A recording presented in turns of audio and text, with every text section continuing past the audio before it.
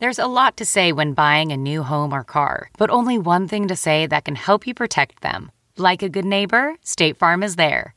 And just like that, a State Farm agent will be there to help you choose the coverage you need, no matter where you are in life. When you need coverage options, your State Farm agent is there to help, on the phone or in person. Like a good neighbor, State Farm is there. Hey, Dave. Yeah, Randy. Since we founded Bombas, we've always said our socks, underwear, and T-shirts are super soft. Any new ideas? Maybe sublimely soft. Or disgustingly cozy. Wait, what? I got it. Bombas. Absurdly comfortable essentials for yourself and for those facing homelessness. Because one purchased equals one donated. Wow, did we just write an ad? Yes. Bombas. Big comfort for everyone. Go to bombas.com/Wondery and use code Wondery for 20% off your first purchase. Welcome to the Nerdist Podcast number 537. I'm in New York for like a day, and it's late at night because I'm on LA time. So I'm not talking as loudly because I'm sure that whoever's in the room next to me does not want to hear me record the intro for the Nerdist Podcast. Not because I'm sure they don't love it, because they don't want it to be spoiled before they get to choose to hear it. That's probably what it'll be. You'll just have to wait. People who I think were having sex earlier, or just bouncing up and down in the bed for fun. I'd like to thank for sponsoring this episode of the Nerdist Podcast, Nature Box, which is a subscription snack service starting at $19.95 a month, where you can discover and enjoy healthy, delicious snacks on a monthly basis. And they deliver them right to your doorstep for free. That's almost into your mouth. Each bag of snacks is full size. It's got 3 to 5 servings of snacks within it. They're healthy snacks. There's no high fructose corn syrup. There's no trans fats. There's no artificial sweeteners or flavors. Some of the snacks you can get coffee kettle popcorn or seaweed rice pops or whole wheat figgy bars. If you go to naturebox.com/nerdist, which is in lowercase, you're going to get 50% off your first box. It's only $10 for your first box, and then you'll be hooked. So go to naturebox.com/nerdist for 50% off your first box. Thanks for NatureBox for sponsoring this episode of the Nerdist Podcast, which is Ralph Garman. Ralph and I go way, way, way back to the K-Rock days. I worked at K-Rock in the 1900s, so I've known Ralph forever. And Ralph, as I'm sure you know, does Hollywood Babylon with Kevin Smith. They do that live at the Hollywood Improv. If you go to improv.com, you can get dates and tickets, and follow Ralph Garman, RalphGarman, on the tweets. Here's Nerdist Podcast number 537 with my old pal, Ralph Garman. Now entering Nerdist.com.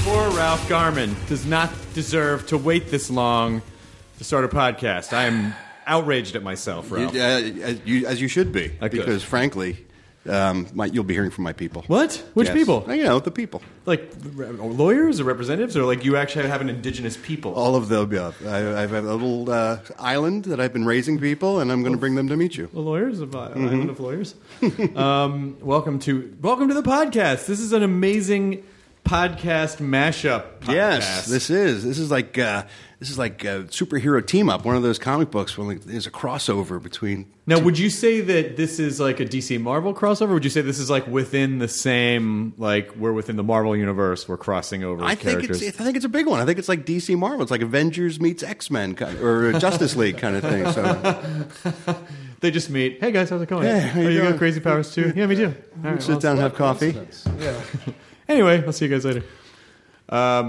Ralph, I don't know if a lot of people know that Ralph and I have known each other since the K-Rock. Well, you're still in the K-Rock days. Yes, but I never got out. You made a break for it. You got over the wall, and I am still stuck behind the Iron Curtain. Well, I think I was sort of, for me with K-Rock, it was sort of like, you can stay here, but you're going to work the overnight shift forever. I was like, I don't think I can stay up all night anymore. Fun. Yeah. No, I guess we really got to know each other when you were working with Cortland, when you guys had your own show. That's right. Cortland Cox, who had been a producer. The number one morning show. That's what we called it. Yes, you did. Well, initially, it was the Untitled Hardwick Cox Project. That's right. For like almost a year. And then the jokes got unbearable. And then it got unbearable. All the penis jokes just so ran their route. many of them. we had a porn star come in, and I can't remember what her name was, but we had her record some station IDs for us, and she could not say Hardwick Cox Project. She kept saying, "You're listening to the Untitled Hardwick Cock Project."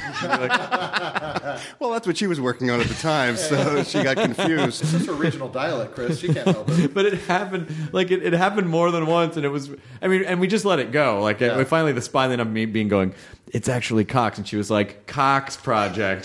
But she's in a room with Hardwick and Cox. I know. It's the first time her name has ever been the most reasonable one in any room ever. And she was like Lana Labia or something, and she actually had a normal name. It's a very clinical porn name. Yeah, I was going to say. Well, yeah, she was a smart girl. I'm Felicia Fauchette. Vanessa Vulva. I am Gilda G. Spot. Gilda Spot. My name is Gilda Spot. The G's for Gilda. Good. I'm glad I worked that out out loud. But then when at a certain point we started calling it the number, and this was in '98.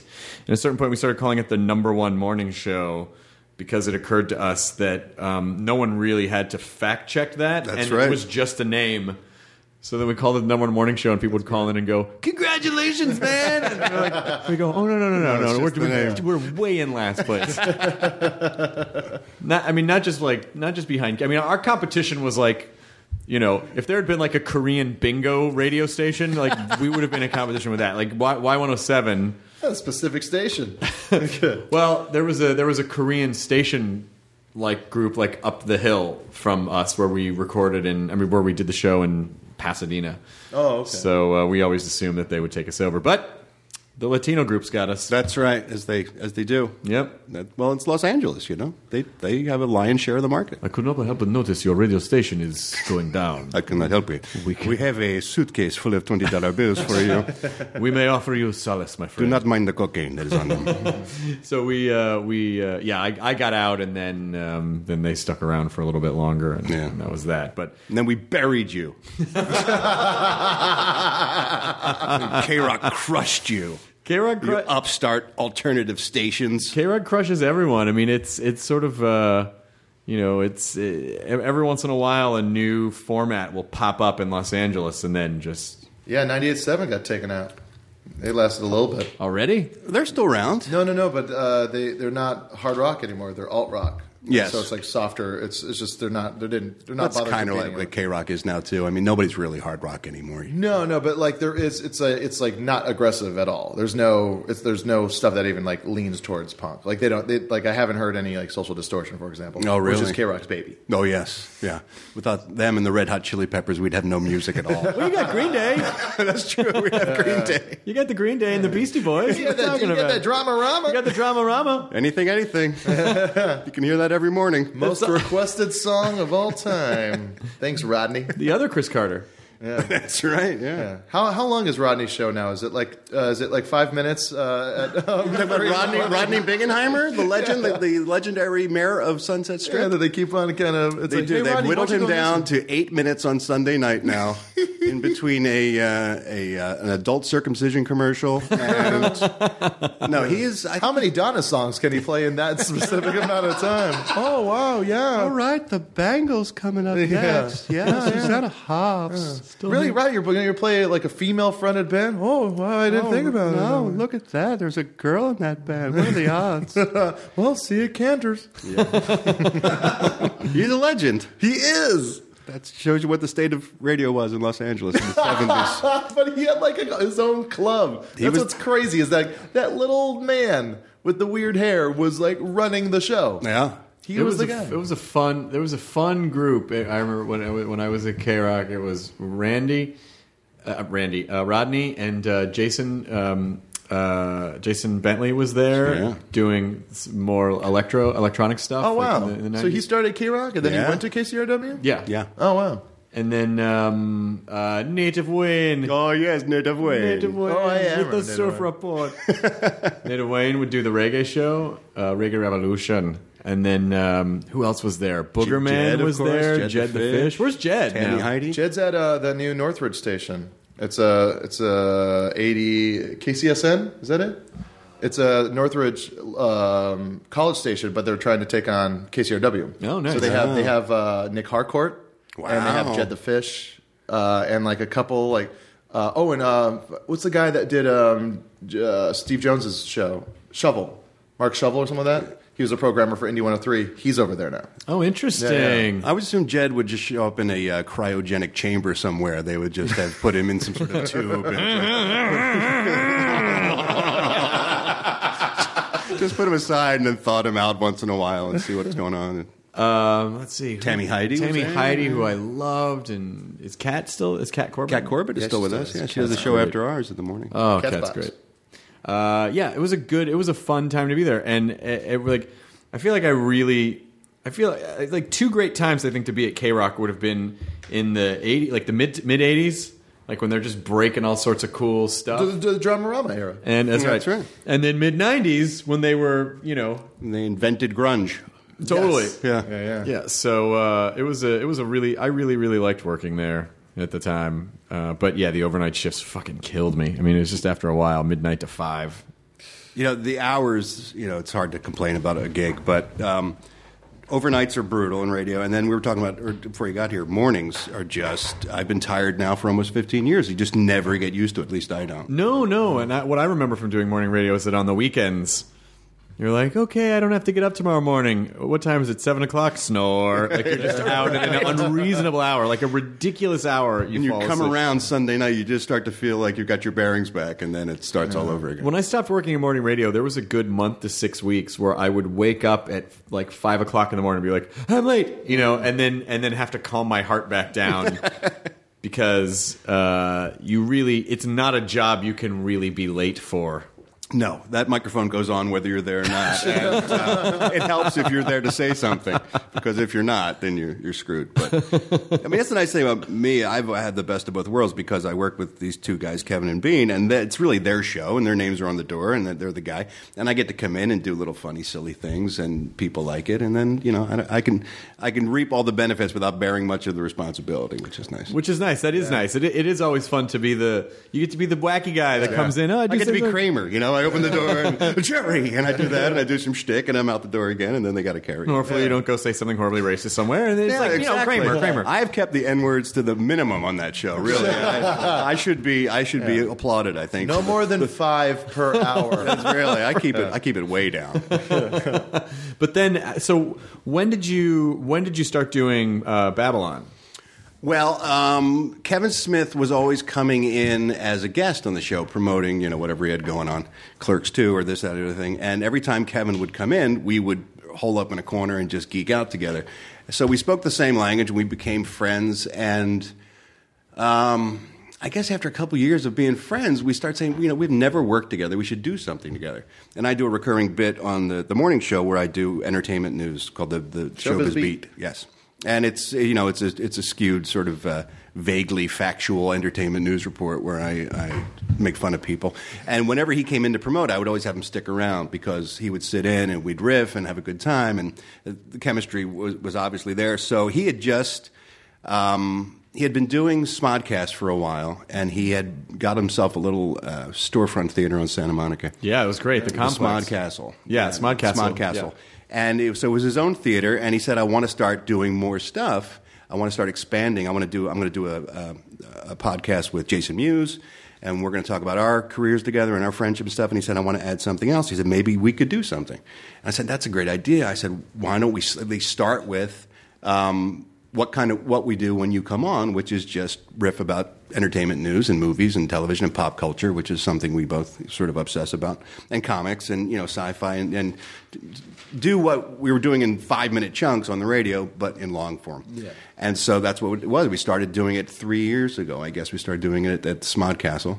And it was a little 50-seater, and we would sell out every week. And it was the only podcast really that had that kind of audience, largely because of Kevin's fans, of course, but then also people from K-Rock would want to listen to what we were talking about. So we said, let's find a new venue.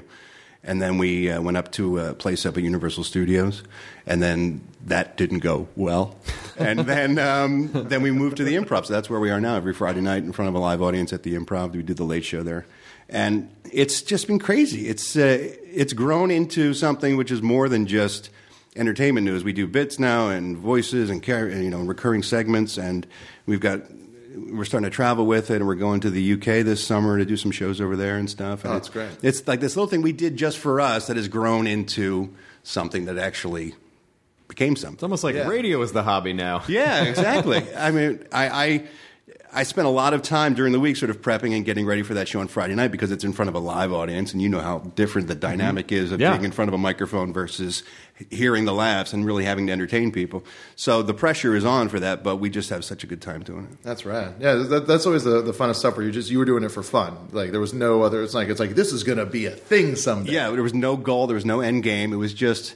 We had never worked together, and it was just something we wanted to do for each other just because we laugh around each other. Yeah, you know? And people got on board and started listening, so it's been a blast. And so what are the big entertainment stories this week?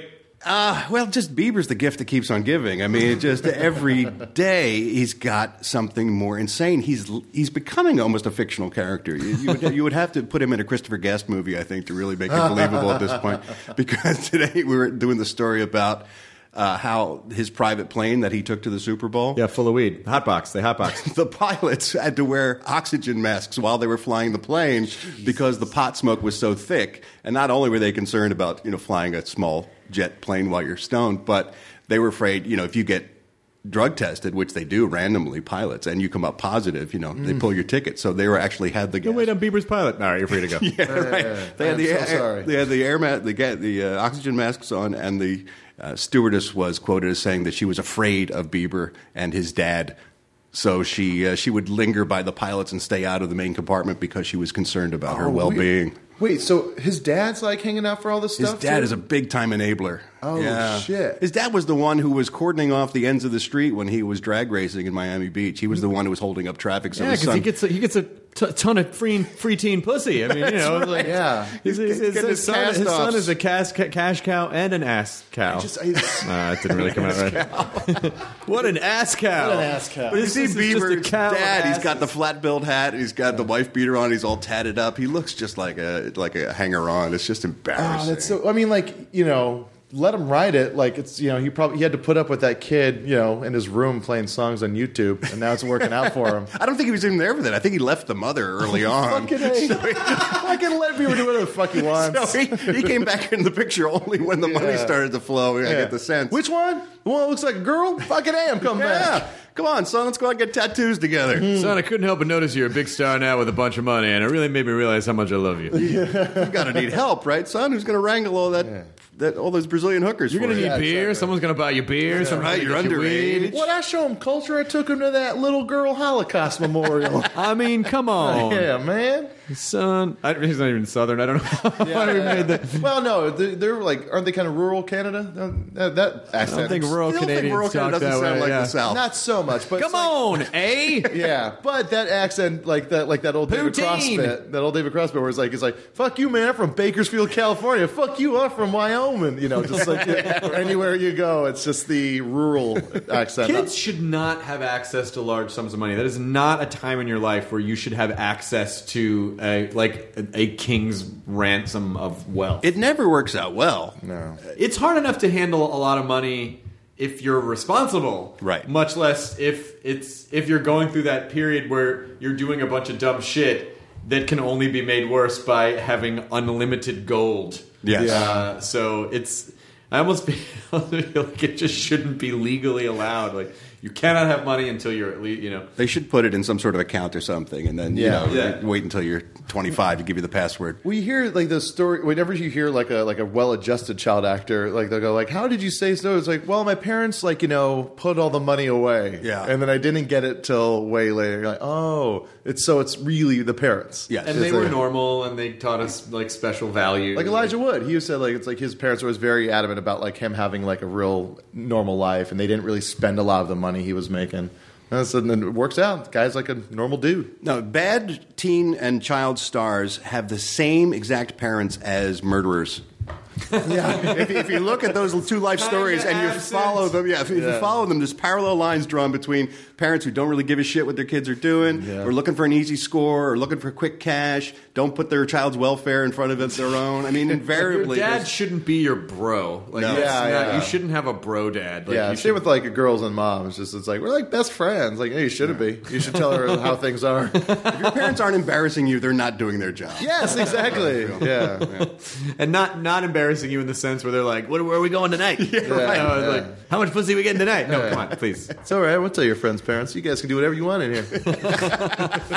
It's not just fucking. It's not just Bieber, but it's just this crazy little like pack of lost boys that are just running around chomping on stripper tits and doing drugs and throwing eggs at people. It's fucking they grew. It's like these kids literally kind of like probably grew up watching Entourage, and now they just want to. Yes. I'll tell you. Yeah, we watched it ironically because it was like we're like making fun of the people that we hate. I'm like Turtle. Yeah, that's what they're debating on who gets to be Turtle. Who gets to be Turtle? No, dude, I'm Turtle. That's the reality. You're so Johnny Drama. You take that back.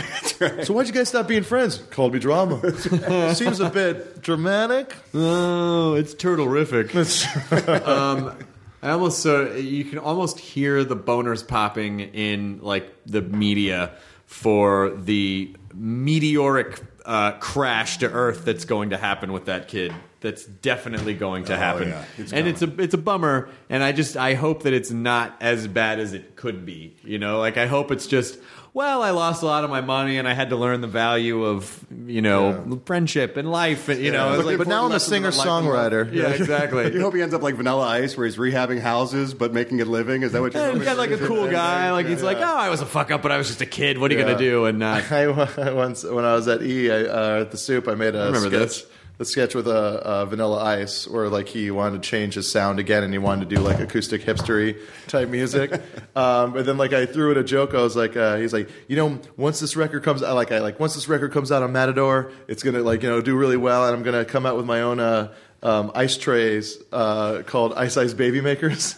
And then like he's like, hi, oh, you knew about that? I was like, what? He's like, yeah, I put out ice cube trays. No. Yeah, he did it like he says, like I did it like when there was nothing else going on, and I just put my name on some ice trays. And I was like, did they sell? He's like, no, they didn't. No, because everyone has ice makers in the refrigerators. It turns out that ice does not retain any particular shape for a long period of time.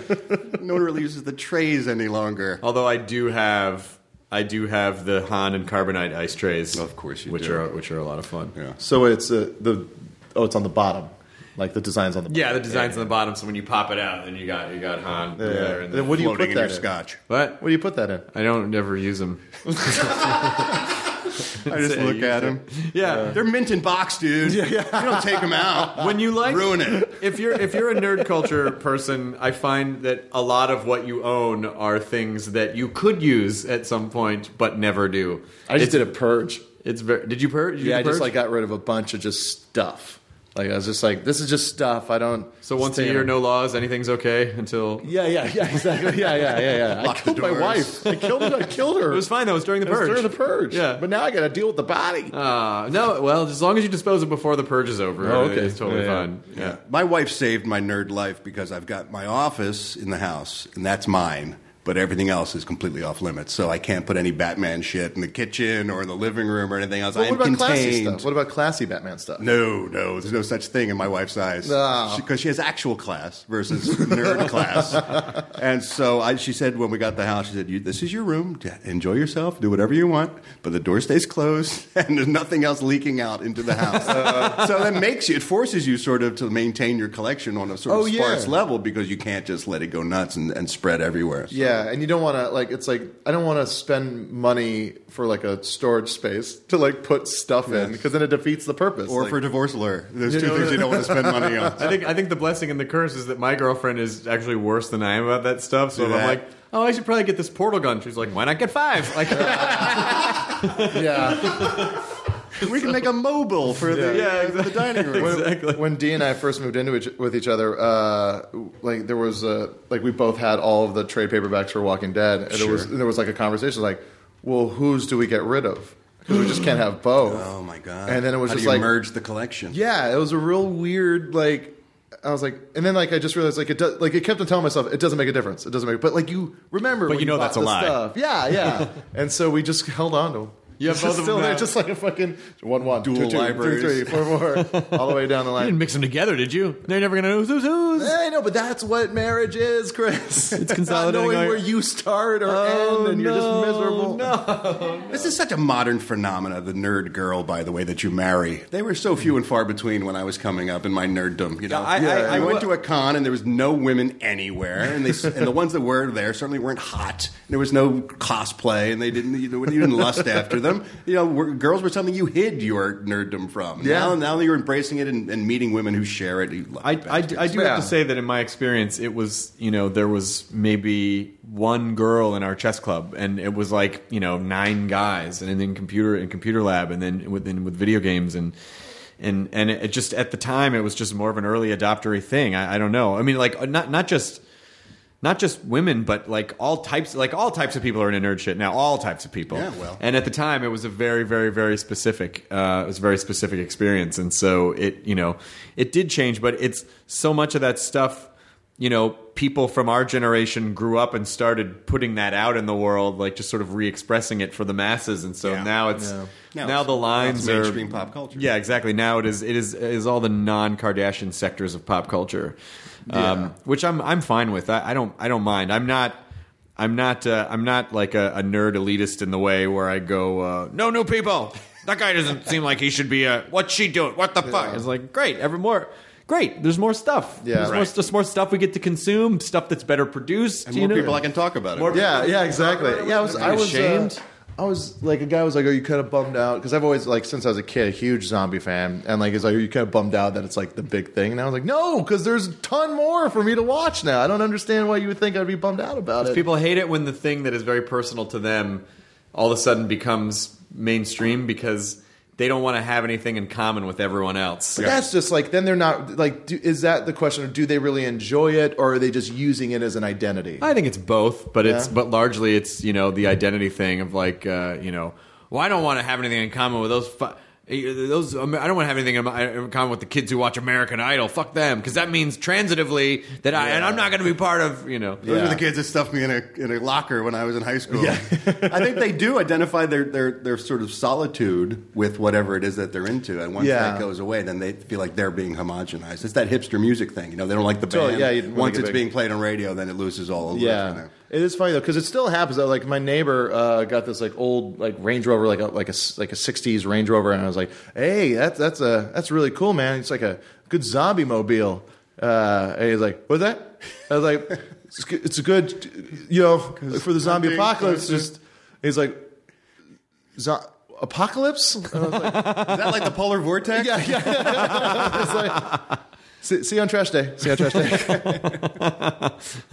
the worst. Like it's like it's in this day and age, it is rare that you have that nerd shame where you're just like you like confidently make a reference to something. What's that? You're like, all right, yeah. But comics, nothing.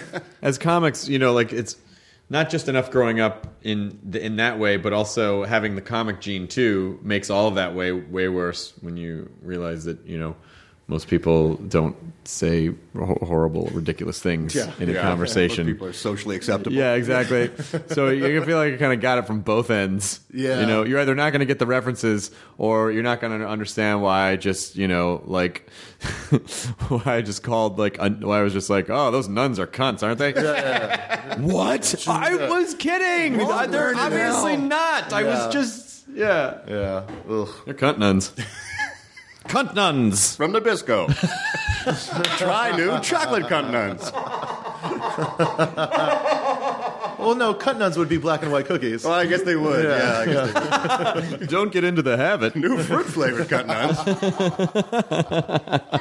nuns. Some good punning. Good pun. Yeah, I just saw Oreos has Rice Krispie treat flavored Oreos now. What? I just saw it on Instagram. Rice What? Krispie treat flavored I'm trying to wrap my brain around that. Yeah. What? Yeah, because of science, you could just make something taste like something. Right. Yeah, but I'm still trying to wrap my brain around. Are there Krispies in the Oreo No, cream? it just tastes like it. The cream tastes like it? Yeah, I believe the cream tastes like it. I don't know. Rice Krispies. You know what? Don't come in here half-assed, right? Have your facts or don't. Guys, my eyes can't taste. If they could, I could describe it for you, but they can't. That sounds like We'll a Taylor take your Swift glasses song. off. My eyes can't taste. My eyes can taste what you're feeding me. Who's that? Who's that? Tastes a lot like cum. Who's that? That's Taylor Swift. Oh, yeah. Yep, it's Jonathan Swift. Taylor. It's Jonathan Swift. Oh, no, who wrote perfect. Gulliver's Travels.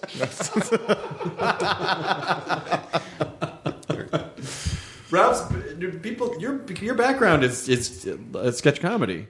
Yeah, sketch and improv. That's how I got started in this town. Were you at Acme the same as Corolla? Is that Yeah. where you guys were together? That's with Cortland, too. Cortland Cox, Adam right. Carolla, a bunch of very funny people came out of Acme Comedy Theater. We were sort of the redheaded stepchild to the Groundlings. The Groundling was the big monster in town, and then some people who had been there and didn't care for sort of how they operated did an offshoot and started this theater, the Acme Comedy Theater. That was before I.O. moved to town? Way before. Yeah, there was only two of us in town, really. It was Groundlings and Acme at the time. Shit. That was it. Maybe Second City might have had some presence. Oh, yeah. They were right next to the Improv. But it was still Acme still predates all that. Like Second City plopped in like maybe 10 years ago. Oh, okay. And then Acme's been around there for really 20, work. better than 20. Yeah, Oh, okay. Acme's been around. But then now it's not Acme anymore. I don't know. It's in this kind of weird. It changed hands. Yeah, and I think they still have the physical space on La Brea, but I think the theater has moved back to North Hollywood or something. I'm not really sure of the dynamics. Yeah, there were a lot of really funny, like Shane Nickerson was through the Acme, and Will Wheaton did a bunch of stuff at the Acme. Yeah. And Brett Barron, Dave Finkel, who I came up with at Acme, they're the showrunners now on New Girl now. You know, oh, wow. Nice. A lot of guys that I sort of came up with got either into animation or sitcom writing or something else. They're not a lot of performers, but are stayed in the business one way or the other. And Paul Rugg, who was Freakazoid, if you know that show. He used to write with all the Animaniacs crew, and Paul McCann and all those guys. They were all original Acme members. And they kind of took over that regeneration of the Warner Brothers product with animation back in the 90s. Oh, Tiny Toons. Tiny Toons and Animaniacs and all that stuff. Yeah. So, what was the form of improv there? It was primarily sketch. Oh, okay. With some improv sort of sprinkled in. Okay, you know? cool. So most of us were actors and writers at the time, and we were just cranking stuff out and putting it up to various degrees of success. Both. It was a weekly show? Yeah, we would do it every week. Actually twice. It would be a Friday and Saturday show. And then, the show, once we honed it, would run for, 4 or 5 months, and then we'd be workshopping new material and then put up a whole new show. So cool. We did, 4 or 5 new shows a year. And it was a blast. It was still some of the best times I've ever had in my life, both creatively and sort of in fun. And that's the nice thing about being sort of poor and young is that... Oh, the opposite. Yeah, the opposite of what I just said. Make it, man. Is that you can do that stuff and you don't mind, not making a buck, and everybody was sort of struggling, and it was a very creative time. So yeah, that was I started with sketch and improv, and then through Acme is how I met Jimmy Kimmel, who had become friends with Adam Carolla. And when they decided to go off to do the Man Show, that's when the opening on the Kevin and Bean Show sort of presented. And Kevin and Bean went to Jimmy Kimmel and said, "Do you know anybody who can do voices or write comedy or do the kind of stuff that you do for us?" And he said, "Yeah, Ralph Garman would be good." So we met, and Kevin and Bean said, "Do you have any radio experience?" And I said, "I listened to it." I said, "But no, it's nothing I really ever wanted to do." And they said, "Well, we're looking for somebody who really has some radio experience," because Jimmy had started in radio. And I said, "Well, look, I need a job and you need a guy, so let's, make a temporary arrangement, and when you find somebody better, then, I'll graciously exit." And that was supposed to be like a 3-month deal, and, it's almost 15 years later. Wow, that's incredible. Yeah, it's one of those things where you just fall into something that you had no anticipation. Do they give you the Dread Pirate Roberts, "Good night, Ralph, I'll most likely kill you in the morning." That's right. I'll most likely fire you in the morning. That's right. No, I think I'm in now. I got a contract. I think I'll be around for a while. Yeah, all right, okay, It started off that way, though. Like, we'll give you $5 a day, and you can't talk to anyone, and, it was very awkward. But did you kind of like the idea of it, though, because you would be done in the day in time to go on auditions? Yeah, actually, it was like the great straight job. I had been bartending nights previous, so it was the same thing, only the hours were reversed. I knew I could free up. Yeah. And early on, they didn't care whether I stayed or went, as long as I generated some material each week. So I could go off for a couple of days and shoot something. And it's a little harder now because I'm sort of a recurring member of the troupe. And it's not the job that you think it's going to be. Morning radio is, in your head, you go, Well, is it like 4 hours a day? knock that out. Then you forget, like, you have to come in and prep for the show. You have to do the actual show. You have to do, like, post-show stuff. I mean, it really production is. stuff. You're recording things. You're cutting stuff. It's like an out. 8-9 hour day. It's just that you're done by, like, 1. Yeah. And so you've already worked 9 hours by the time people are having lunch, and it's weird. And your friends are wondering why you're tired at 3 p.m. It is. It's almost like what I imagine it felt like to be Rufus Sewell in Dark City, where there's just this kind of like weird vibe, this weird glaze over the world, and you can't quite put your finger on it. You're like, God, just I don't know. I fit in weird here. I don't know. Out of sync. Yeah, you're a little out of sync with everybody else. It's really strange. I could only do it for a year, and then I just couldn't. I started to go crazy. Well, also, like, I mean, you were still drinking around that time, right? I was. So was that like would you just start drinking earlier, then go to sleep earlier? Like, not to say that we would, you know, because you were a social guy. Like, how did it affect your social? But we life? would go get drinks at like 11 or 12, right? Because by that time, that was like our 5 o'clock. Oh, yeah, you know. yeah. So it was happy hour. It was kind of a weird. It was just kind of a weird time, and then I would, you know. Then I would have a few drinks. I walked to this place at the end of my street and would have dinner there almost every night at like 7 or 8 o'clock. I'd have like, you know, 4 or 5 beers or whatever, and then just go back and fall asleep by 9:30 or 10 at the latest, because I had to get up at 3:30 or 4 to, you know, because fucking, oh man, how the fuck do you do it? I'm made of stronger stuff than you are, Chris. That's all I know. I'm just a little bit better than you are. I think you are. That's all. I always love seeing you at Comic-Con too, because I feel like you know, there's a couple of us who are in the game of, like, you know, who's going to moderate what this year. Yeah, it's so fun to see. There's just there's really kind of like a with the occasional, like, oh, they just brought their own guy for that thing, but there really are a handful of us who just kind of cover them, and it's kind of, I don't know, I feel like we're in this really neat little society. But it's expanding, though. More people are being added all the time, which makes me upset. We must crush them. That's right. We must crush them. But yeah, it is. I just lost one of my favorite gigs. I used to do Dexter every year, and now that's gone. So I've got some freed up time. Well, you know, to do a panel for it after that last season, how would That's true. I might have dodged a bullet. I think you should just go back and do it every year, even without the cast or the Right, producers. just me by myself outside with a bullhorn. We're now going to focus our second hour on the beard at the end of the... Lumberjack Dexter will be today's topic. Yeah, he's still cutting things into pieces. If you, Yeah, burying wood out in the water. Yeah. What are you excited about TV-wise this year?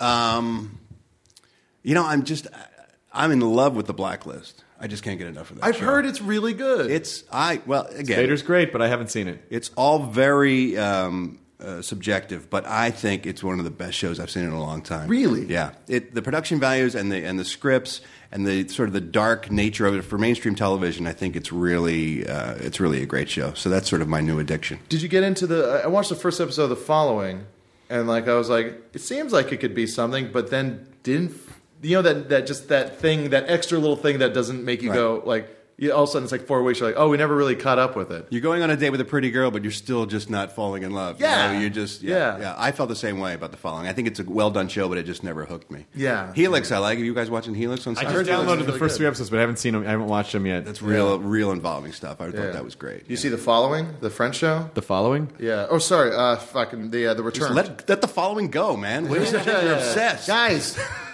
bacon needs it. Well, Ralph, what about The Following? Yeah. Now that show is good. And that's the one I was It's not better than The Following, but No. you know. The Following lost me early on, but The Following? It's a nice. good derivative of The Following. I thought so, too. You guys following me? The Returned.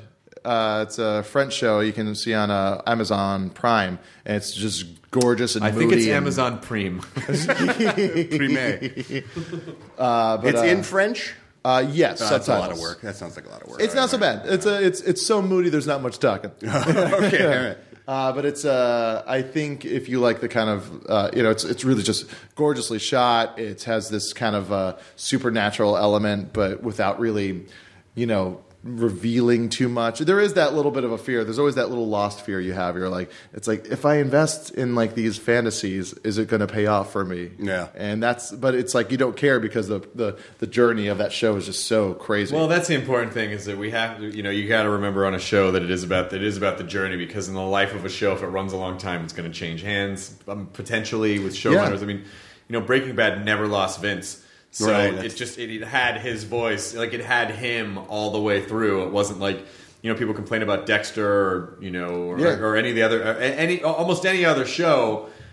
It just showrunners swap out. Because the guy comes in, he's like, this is going to be my take on it. Right, Yeah. exactly. Let's fuck everything else that happened there. We're going to do it this way. And so there's stylistically the show's not consistent, or story-wise the shows aren't consistent. There's not one thing that goes all the way. It's not self-contained, but so I think we just have to enjoy the journey. There's so few shows where you don't go, no, but season 3 wasn't great. There's always lulls, and there's always peaks and valleys.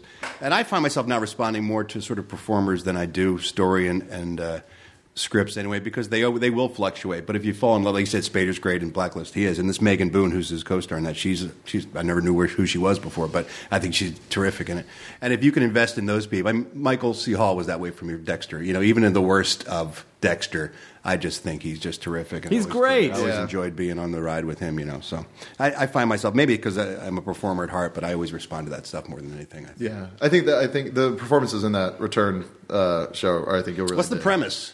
It's this French Alpine town that one day people that had died in the past just show back up, and they don't know why, and no one knows why. Sounds like Resurrection. They're bringing to ABC the same premise. I think it's the American remake. Is it the American version? Yeah. Well, then it's going to be better because it's American. Fucking A, right? USA. Yeah, because USA. the American version of the bridge. Explosions. That's right. American version of the bridge, so much better. So much better. Kurtwood Smith. Yeah. You got him. Just give me my fucking phone call. But yeah, so it's they just show up and no one knows really why, and they're in the exact same age that they were when they died. So like people from a long time ago in different cases, and it's just the way it affects the entire town. Purgatory. Is it Purgatory? That you just go to. I'm just gonna. Dexter was in Purgatory. Just gonna fire Your default position. Purgatory. Lena Dunham's in Purgatory. Everyone's dead. It's Purgatory. Dream sequence. God damn it. Yeah. It's fucking Purgatory. That's what it has to be. I feel bad for people who are trying to put new fantasy and sci-fi stuff on television now, because there's been such a glut and we've been spoiled by so much good work now that if you're going to bring something, you're making fun of Lost, but at the time Lost was revolutionary. No. I still like television. I still like Lost, and I didn't mind the ending. I like it. It was just, for some reason people just get so angry when you just you go, I like Lost. They go, but that last thing, you go, how dare you? All the joy it brought you for years. For years, you loved it. Not enough joy. Yeah. I feel they owe me. Yeah, that's why I hate the idea of a spoiler alert, where people, it's like, oh, don't tell me about what happens in Breaking Bad. It's like, do you not trust? Does the show have to surprise you for it to be good to you? Well, can I say something particularly about that show? Is that one of the things about the show was the surprises, like the crazy turns in that show. So I will say that one in particular. There are some shows to me it was the writing and the performing, but sure, yeah, if it's the crazy twists and turns. But that was part of it, though. That was really part of it, though. Is just it's the last 5 seconds of the episode, and then all of a sudden, the thing, the flowers, or whatever. The only time there's been scary flowers, the flowers. Wizard of Oz, though, too. Wizard of Oz had some scary flowers. Oh, true, and I guess when the Happening. Fall asleep in that pot in the poppy fields. Yeah, that was scary. The Happening. The Happening. It's the trees. Hey, these trees. These trees here. These trees are getting revenge on us left and right. Don't go down that road. They're all dead. What? No. You're not the king of me, tree. I say when I fuck tree. I'm just mashing up the movies. Yeah. I'm just Boogie Nights. Hey, Tree, I get so passionate now about television. They take it so personally that I think it's a daunting task. It used to be people would just make television, and people would watch it, and then they'd go to work and have families and stuff. And it wasn't dire. I have a theory on that. I actually have a theory on that. Why television fans now are so much more insane? Yeah, I do. I have a theory on that because I believe that the methods of media consumption now are so much more intimate than they used to be. That people, it becomes a part of who they. I mean, people have control now. They can pretty much watch anything they want, whenever they want, however they want. Yeah. So there's a certain amount of intimacy that's been created in our little bubbles, the way that we consume. Television used to just sort of work like you could maybe record it on VHS, but really, if it didn't hit you in the face when it was on, then that was pretty much it. Yeah. But now we have such ownership. You can own shows. Like, you can own a season of a show. You can own a show and watch it whenever you want. And so I think because we consume it more intimately, it attaches more. People are just like, my children, like they're really creepy about it. I think it's cultural, though, too. I think maybe, I'm in the entertainment business, so maybe I shouldn't be biting the hand that feeds me, but I think there's sort of a misplaced weight that's put on entertainment in this country now, on all levels, film and television and movies and internet. I think we can all agree it's more important than teaching, and it's more important than charity. I don't remember my father when I was growing up saying, "Don't tell me what happens on Dragnet." I absolutely, I know they're going to enforce the law, and that's all I know. That's right. I need to know what Jack Webb is going to. He enjoyed the show, loved the show, but he never really, it never got in the way of his life. Did he say just the facts, ma'am? Oh, great! Now I know he says just the facts, ma'am. Spoiler alert! Adam 12. I mean, it just never seemed like there was that sort of misplaced obsession, almost to the exclusion of other things. And I don't know whether that is, like you said, because of the delivery system, or whether we have just become a nation of spoiled assholes, or watchers. Where everything is done sort of vicariously, and the watching experience has trumped the doing experience. It is a drug, though. I think as much as we make fun of the spoiler thing, I think it is a weird narcotic. It's a weird social narcotic because people cherish that moment where they get the high of like, oh, this crazy thing. That if you take that away from them, it's like taking someone's fucking Coke. Or, where you took their drug away from them and they don't get to experience that thing, which was going to be the highlight of their day. Yeah. Well, if that's the case and people are focused in on that, why is the obsession about finding stuff out early also equally strong? Why do people leak scripts to the internet? Why do they pull video off of the set and pictures that are shot in the bushes of what the new costume looks like for Batman or whatever? They love to ride that fence. It's like a Christmas present. You ever do the thing with your parents? You're like, what'd you get me? Do you really want me to tell you? No.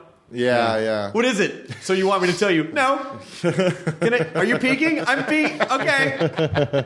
Did you see it? Oh, God damn it, Mom. I just saw it. Why would you do that to me? All the magic. Dead. You ruined it. You ruined it. Dad's drunk again. I'm sorry. That was just my house. I See apologize. what you've done to your father. Little sense memory exercise. Went wrong. Oh, thanks. Another 6-pack of Bud Light, Dad. Well, you're going to have to tackle Smoke up, Johnny. See this? Merry Christmas. I'm glad this is the Christmas I become a man.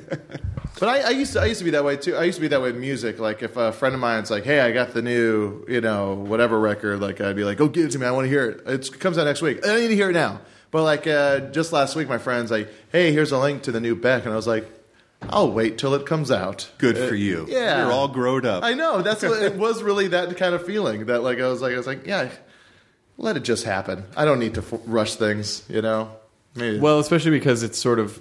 I really enjoy the anticipation of things now. Sometimes it's better. It is a little bit better. Which is one of the reasons why I kind of like watching Walking Dead week to week, as opposed to getting all the episodes. It's a daunting task. There are some shows like where I feel like I've just been swept over by the wave of like Homeland I haven't watched yet. But I feel like now that we're a few seasons in, now it's a fucking chore of like, I got to buckle down and watch these 3 seasons, like when am I going to... And I think of it as this thing that I'm going to have to set aside, like 30 hours for. Chris, if you never see Homeland, it's okay. What? Buddy. It's not okay. No, it's okay. It's all right. No, but it's just television. I know it is, but with what you and I do, if you haven't seen everything, people are like, "What do you mean you haven't seen it? How the fuck are you crazy?" Just bullshit. Just lie. Just find out a few key facts about everything and extrapolate that out and just lie to people. Just a reference point. That's right. Point. Just be able to throw some buzzwords around and pretend, man. Oh, she cries all the time. Yeah, exactly. I've never seen an episode of the show. I just know that's what people say. Or you could do girl with her crying jacks. You can just sort of keep the conversation in the air by just saying like really obvious things about the show. Did you see Homeland? Claire Danes, huh? Oh, yeah, when they start filling it in. Yeah. Patinkin, And then when the terrorist says, when he did the thing, I was like, yeah. Man, I did Could not you believe see when he that with the Quran? What about the finale? What about the finale? What about that, huh? Did you see that coming? Yeah, because in the previous episode... I told you it was going to happen. I know. Yeah. But no, I meant the way they did it. The end, when he finally died, that was extremely sudden. Wait, what is that? Fletch. That's right, yeah. Shame about Ed, sure was. To go so suddenly like that. He was in intensive care for 4 months. I know, but in the very end, when he actually died, that was extremely sudden. I feel like there just aren't any Fletch-type comedies anymore. I don't know. I like that. By Fletch-type comedies, you mean like one smart-ass protagonist? Like the smart-ass protagonist, really driven by a single guy. with a serious story. With kind of a like those blockbuster comedies are like the Beverly Hills Cop and the Fletch and the moments of drama and stuff they just don't, those don't. I can't think of one that is right now. Well, there is like a thing about comedies too is like they don't. They want it to be so funny that they just forget about like characters and stories so much, where they don't even like let stuff sit that could just be a sweet moment. Like there's in Trading Places with Eddie Murphy and then the butler, like there's just like this Denholm Elliott. Yeah, and there's like a kind of a sweet moment where it's like like whatever you need. And there's and they just kind of sit before cutting away. Yeah, and nothing funny happens, but it's great. Well, you have to have not funny things to know what the funny things are. You know? I mean, that's the beauty of really good comedy is that smart people recognize that you have to have straight moments because that's what pays off the laughs. If you just pack everything with punchline after punchline, you get numb to it. You need dynamics, pretty much. It's like special effects in action movies. Yeah. I mean, you can only see robots fight for so long until you actually get a little bored of it. Yeah, and that's the Seth MacFarlane's the Western movie. A Million Ways to Die in the West? Yeah, looks like it's just going to be nonstop jokes. Well, I'll thank you for the lead-in. I'm in that film. Oh, you are? Yeah. We talked about that yesterday. I think the movie looks pretty I think it looks funny. great, but it looks like nonstop. And I'm all for nonstop jokes. Like, it's just like there's movies that are good at that. But, like, it seems like a good opportunity to actually do, and maybe you can tell me more about the movie. This movie is going to be hilarious. And I've known Seth for about a decade because I do a lot of voices on Family Guy. Yeah. I'm in Family Guy every episode. So he was kind enough to put me in Ted. I play Mark Wahlberg's dad in Flashback when the bear first comes to life. Yeah. I'm his father. You're not the king of me, Ralph. I'm the king of me. You're not King Ralph. Starring John Goodman. Alex Borstein and I were in that, and so he put me in this one too. And I was there, and I'm telling you, it is going to be hilarious, but largely because of what we were talking about, which is there's a real point of view and a real story being told. There is. And everything else is being hung on. It's not like Blazing Saddles, It's not just a bunch of jokes about the West. Yeah, just sketches. Seth is a sly motherfucker, like he didn't try to make the jump to superstar too fast. No, he was genius. It's like the fact that his first big movie, he's just a voice. Yeah, just a voice. Voice of the bear. Yeah. It's like, how about this? It's not quite as animation, but it's not really live action either. Okay. Well, this is just crazy. I'm just spitballing. Well, what if my face were in this one? That smile? Sure. I mean, if he's able to pull it off, it's going to be, and the truth, I think he will absolutely be able to pull it off. I think the trailer's really great, and just coming off of Ted, and I think it's gonna do good. I think it's gonna do even like Seth MacFarlane needs more money and jobs. Yeah. But the guy catches a break. I think it's I know, seriously. Yeah. God, poor guy. What I like about him though is that like it's clear that he loves comedy and he loves jokes and he loves sketches and it's like like with the type of people he hires, like they're all like so funny, and it's like the fact that he wants to keep on using the fact that you're in Family Guy, and then he puts you in the movies too. He's very loyal to the people that he works with. But that's like the fun of watching Christopher Guest movies, because it's like he's going to be working with people he likes. Well, my friend, there's a couple guys who write on Family. Actually, one of them's now one of the EPs, but he's been there since the beginning. Alec? No, a guy named Steve Callahan. Oh, okay. Another Acme grad. Yeah, that's right. Steve Callahan was my orientation counselor at UCLA. Oh, wow. And so we were in a stand-up comedy club together, Steve, and this other guy named Pat Megan, who also writes on Family Guy. Yeah, sure, I know Pat. And they've been there like forever. And so I think it does say something about a show, like when your writers stick around for a long time, because it's if it's a toxic environment, or if the room sucks, or if it's just like then people can't wait to bail and go work on something else. Yeah, well, like the turnover in The Simpsons is, it's pretty crazy.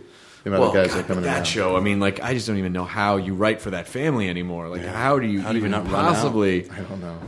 I mean, I don't envy that task of that many episodes. Yeah, that's just gonna it's just eating itself at this point. Are they at a point where Sideshow Mel has had his own episode? Oh, I'm sure. I'm sure. Yeah. There must be some sort of a Sideshow Mel origin story. It must be or right. something. He just shows up because Bob goes to jail. That's right. That's right. Yeah. But I love the little peaks of like he's like clearly like an old theater actor. You know, the funny thing is, in my head, Sideshow Mel is still the new guy. Yeah, like that Far Side comic. Yeah, where it's like the guy's like 1,000 like notches on the wall, and the other guy just has a little bit less. He's like, "Stop calling me new guy." Huge beards. Oh, the fucking Far Side. Yeah, I don't get it. I don't get it. I don't get it. I don't get it. I don't get it. Yeah. So, are you pitching any shows, or what always with no success? Television's tough. It is. It's frustrating, but that's the nice thing about having a steady gig is that you don't ever get panicked or desperate. So you do it, and if it you have a few good steady gigs. If something comes up, then great, and if it doesn't, then well, that's fine. Your kids will eat, so it all works out.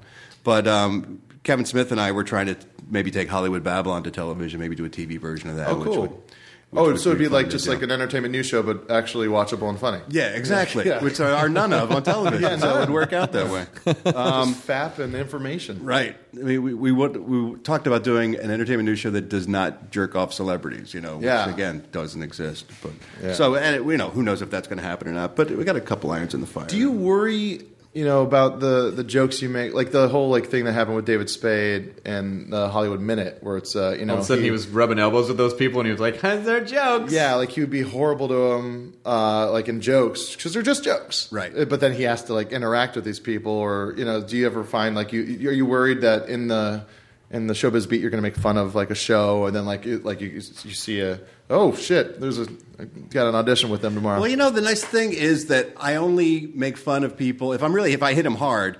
It's people I genuinely don't like and don't condone their behavior or their product or whatever. So if I were to run up against them and they had a problem with that, I'd be fine with that, because I can understand if someone takes a shot at you don't like them. But if I don't like them, I wouldn't want to be friends with them or work with them anyway. You know what I mean? Yeah, that's a good point. I never want to be friends with the Kardashians, so that's not going to be a danger. I always felt worse for Kevin because he's a guy who's a director and still will direct. And I said, maybe someday you're going to have someone walk into a room or something that we talk about that's going to cheese you off. But he's always the cuddly one. I'm always the abrasive one anyway. So he's very smart about how he plays that. He's a stoner and I'm a drinker, so that's the dynamic of the show. I go out there and chew people a new asshole. And he's like, "Oh, Ralph, come on, cut him a break." I got to pick up this. There's asshole all over the ground. That's right. Someone's got to clean this up, but I'm too high to do it. It's weird because Seth, who I'm very close with, and Kevin, I'm very close with, they have sort of a contemptuous relationship, and because Smith took some. I think on Clerks, the animated series, they took a shot at Family Guy or something, and so Seth took some shots at Kevin Smith on a couple episodes back and everything. So there's a little tension there. So I guess you do run into that once in a while when you're making fun of people. But I think it was Dennis Miller said when he was doing SNL and he would make fun of people and he would run into people occasionally. He'd say, if they're upset with me, he said, I get it. Nobody likes to be made fun of, but that's also my job, so I can't not do it. Yeah. Dennis Miller said, if I run into someone that I made fun of, I just remind them that I'm an asshole. Yeah. That's right. Cha-cha. Yeah. It's like King Tutankhamun coming at you from the fucking backside. Even that was too much common of a reference. I need another, can we get another king from... What am I, Ramses over here? What am I, Ptolemaic urn? You guys, I'm excited that you were doing like a Smodcast version of At Midnight. Yeah, we're very excited about it too. I was so excited it was. I'm happy to claim credit for that idea. It's pretty smart. Well, it's not even. It wasn't. There wasn't anything strategic about the decision. It was just like I really like those guys, and I also think that our show, it works especially well when everyone on the panel are buddies. Yeah. And so when you guys all know each other, that's like the engine of the show. The game show part of the show is just to get you guys in the same place and interacting, and then all the interaction stuff is really where the show is. That's what we're looking forward to, is the three of us being on stage and be able just to cut up and have a good time and make fun, of each other as well as you. It'll be wait, what? What's that? That's my favorite part. What's that? Well, what's so funny is how people try to start. And I like people out in the Twitterverse, people in the audience will try to start shit, and I think they do it because they think they're trying to help and be your buddy. But someone said, "Whoa, Kevin Smith took a shot on Comic Book Man at Hardwick," and I was like, "I'm sure he didn't." I mean, like I know enough to know, like he loves you. It wasn't, And so when I found out what it was, is that he basically came and said, "Welcome to the only show on AMC not hosted by Chris Hardwick," or something like that. Right. Which that was, by the way, a respectful. Like, it was a really fun. I thought it was really funny, which is good. It was really funny, but there were a handful of people that were determined to like make it a thing. Did you see what he said about you? Also, he's right. There's 2 hosted shows on the network. That's right. His is the other one. Yeah, so it's I feel like some of that is a little bit of other people just kind of poking and going, "Hey, did you fucking hear? Did you fucking hear anything?" They love it. I mean, especially on Twitter, they love the beats. It's empowering. Yeah. It's empowering for a person to, because then you have that other guy's attention. What did that guy say? Kevin and I left the John Lovitz Comedy Club on bad terms when we left that place up at Universal before we moved to the Improv to do our Hollywood Babylon show. And when you went to do the podcast with Lovitz, I saw those. Everybody tweets, was dumping us saying, "What's Hardwick doing? I thought he was your buddy, but he's going to spend time with Lovitz." And you had no idea. I didn't have any idea. I was totally not. And up we to speed didn't on think for a minute that there was any sort of. So I DM'd Kevin. And I sent Kevin a little direct message. And I was like, "Oh my god, I didn't know anything happened," and I just didn't know, But yeah, there were a handful of people that tried to make it. How could you do that to your friends? I'm like, you know what? I wasn't. So I feel like so much of what we do is trying to be supportive and friendly and cool, and make people happy. And then when still people are like, "How dare you?" Like, I didn't. There are actual evil people in the world. I'm just dumb, so I didn't know. One time, like on my other podcast, like I made fun of I was making fun. I love this dumb bit that Corolla does, where he's just talking about ketchup packets, and I was like making fun of like all the other small things, like chopsticks not being able to be pulled apart, like all the things he would keep on. And I was doing just like a silly impression. I went down a rabbit hole of it, and it's not like it wasn't making fun of him. It was just making fun of like how much smaller could you get of like stuff you're getting angry at, right? Which is like that's his shtick. Yeah, and I loved it, and I was just goofing off. And then there was like these people going like tweeting at Chris, going, "You better get your boy in check because he's taken down. How dare you let that happen? Corolla like fucking let you. He got you started." I was like, I don't understand. I was just making jokes. Yeah. He makes jokes. Everyone. Yeah. Ignore everyone all the time. Yeah. That's the only answer. The good, the bad, the indifferent. You just can't listen to any of it because it'll make you insane. I feel like sometime. I think we might be at about an hour now. I got the sense. I've got podcasts. It's funny that you would go on my other podcast, and that's a thing that people say now. I know. Yeah, really. Don't worry. It felt weird. When I'm with my wife and with my girlfriend, they're very different experiences. But I feel like we need to have you back on. I want to hear stories of you and Cordy and those guys all living together, because there was some sort of like, either someone shat in a pool table or dropped a condom in a pool table. There was a condom in a corner pocket of our pool table at the house. Yeah, after one particularly good party. Yeah, not a new condom. We were cleaning up the next day, and a used condom was in the corner pocket of the pool table. Corner pocket. See, that doesn't bother me. People get that reaction. It doesn't bother me at all. I'm glad they were safe. Whatever happened on that table, it happened safely. I think that's a good idea. That's very considerate of you. Did you have to clean that up? Yes, I did. Was it you that you picked it up? It's fine. You picked it up? We're all humans, man. Sure. It's all good. Yeah. And humans shit and bleed and cum and have fluids, and it's gross. The severed head, that bugged me. With a used condom in it. That was I just shoved it in the nose. It was weird. There was one in the neck hole. I don't know what happened. It was a crazy party. It was a totally crazy party. Yeah, the three of us shared that house, and Corolla was not the heavy party guy. Cordy and I were more the guys who'd like to party. So Adam always had this sort of bemused separate distance, and he would just comment on stuff constantly, Oh yeah, Cordy was by the time Cordy and I were working together, he was a refined Guinness drinker. Yes. It was very much, oh yeah, get it. Cordy's now working over at 51 Minds, which is Mark Cronin's company that is actually producing my girlfriend's show for Sci-Fi. See, it all comes around. It all comes back around. Why are you staring at me when you say that? It all comes back around, Jonah. It all comes back around. Oh my God, all these dead people just came back, and they're the same age they were when they died. There must be an explanation for this other than purgatory. That sounds like the following. That sounds like the following. It's not the following. Maybe it's the end times. It's not that bring up the following. Enjoy your following. The following. Well, it's good to see you, man. And Thanks for having me on, I'm man. super excited to have you on the show, and I always really enjoy coming back on the Kevin and Bean show. We love having you. I thought for the longest time that Kevin and Bean didn't want me on. Why would you think that? I don't know. It was just there was a period of like 10 years where I didn't do the show, so I just Maybe that's why you thought that. You know what? Now that I think of it, maybe you thought that because they didn't want you on the show for 10 years.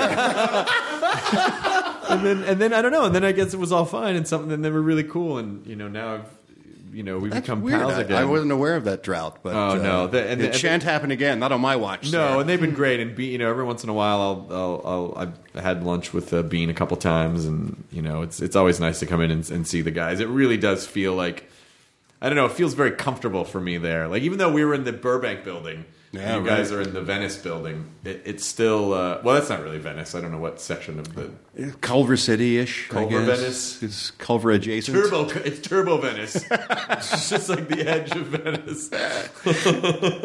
But I always I don't know. I kind of like going there. It's just like I get very comfortable when I'm in a radio station environment where it's like I can hear the station being broadcast through shitty speakers somewhere. Yeah. And there's just posters on the walls that are just like these fucking time capsules of, oh yeah, the fucking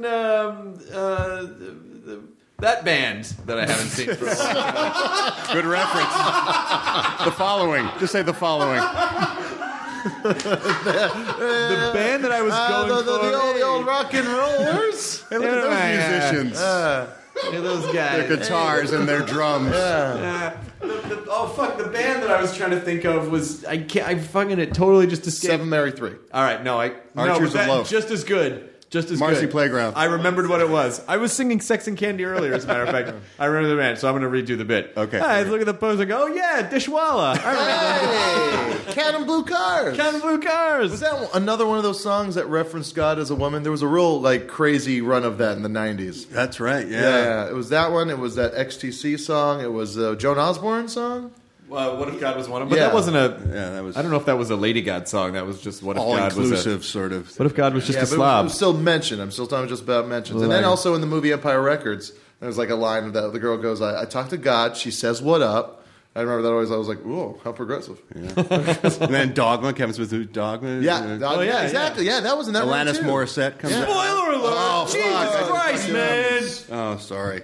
Cunt nuns. But isn't it ironic that I brought it back to? Ouch. Come on, what? Ouch! What? That was a good bow on the end of the episode. That was a good. Are you okay? I'm all right. I don't think Ralph's I'm a okay. little winded. That joke was like a jagged little pill. Hey, you ought to know better. No, you got it right. Yeah, I ought to know. Yeah. Fucking fuck. We'll call Kevin and Bean. Let them know you can't come into work tomorrow because Ralph was horribly injured in a bad pun. I was. He's going to take. I've lost a limb. Yeah, he's going to be all right. I'll see you soon. And I think you guys are on in March. Does that sound right? Yeah. We were just talking about that earlier. I think it's March 10th or something. March 10th. Yeah. Cool. We'll see you then. We'll have a good time. Thank you, Ralph Garman. I apologize for my tardiness today. Thanks for having me. It's been a long time coming. We share a lot of listeners. We podcast do share a lot of listeners. And invariably they say, when are you going to do Nerdist? You know, Chris, you should do that. So it's dream and wish fulfillment. You should come back on regularly. Just come back on regularly and talk about whatever. It doesn't matter. If you're sick of talking about entertainment stuff, we can talk about video games. No, it's a pleasure. I'd be happy to come back. Okay, good. Ralph Garman, a pleasure. Jonah Ray, a pleasure. Kyle. Good night. Enjoy your burrito. See. Thanks, kids. Thanks, Mr. Ralph Garman. Now leaving Nerdist.com. Enjoy your burrito. Murder on My Mind, a new podcast available exclusively on Wondery Plus, explores the circumstances leading up to the murder of 2 young men and the mistrials of the man accused of killing them. Up-and-coming rapper YNW Melly gained notoriety in the hip-hop world for his shocking lyrics and criminal exploits. When 2 of his best friends were gunned down in a drive-by shooting, investigators suspected the young rapper staged the scene. But after not 1 but 2 trials that ended in hung juries and new evidence that may place YNW Melly at the scene of the crime, his trial has been paused indefinitely. With countless twists and turns, Law and Crime covers all angles of the case and begs the question, is this young artist the victim of a witch hunt or a silver-tongued devil who's evil to the core? Listen to Murder on My Mind exclusively and ad-free on Wondery Plus. Join Wondery Plus in the Wondery app or on Apple Podcasts.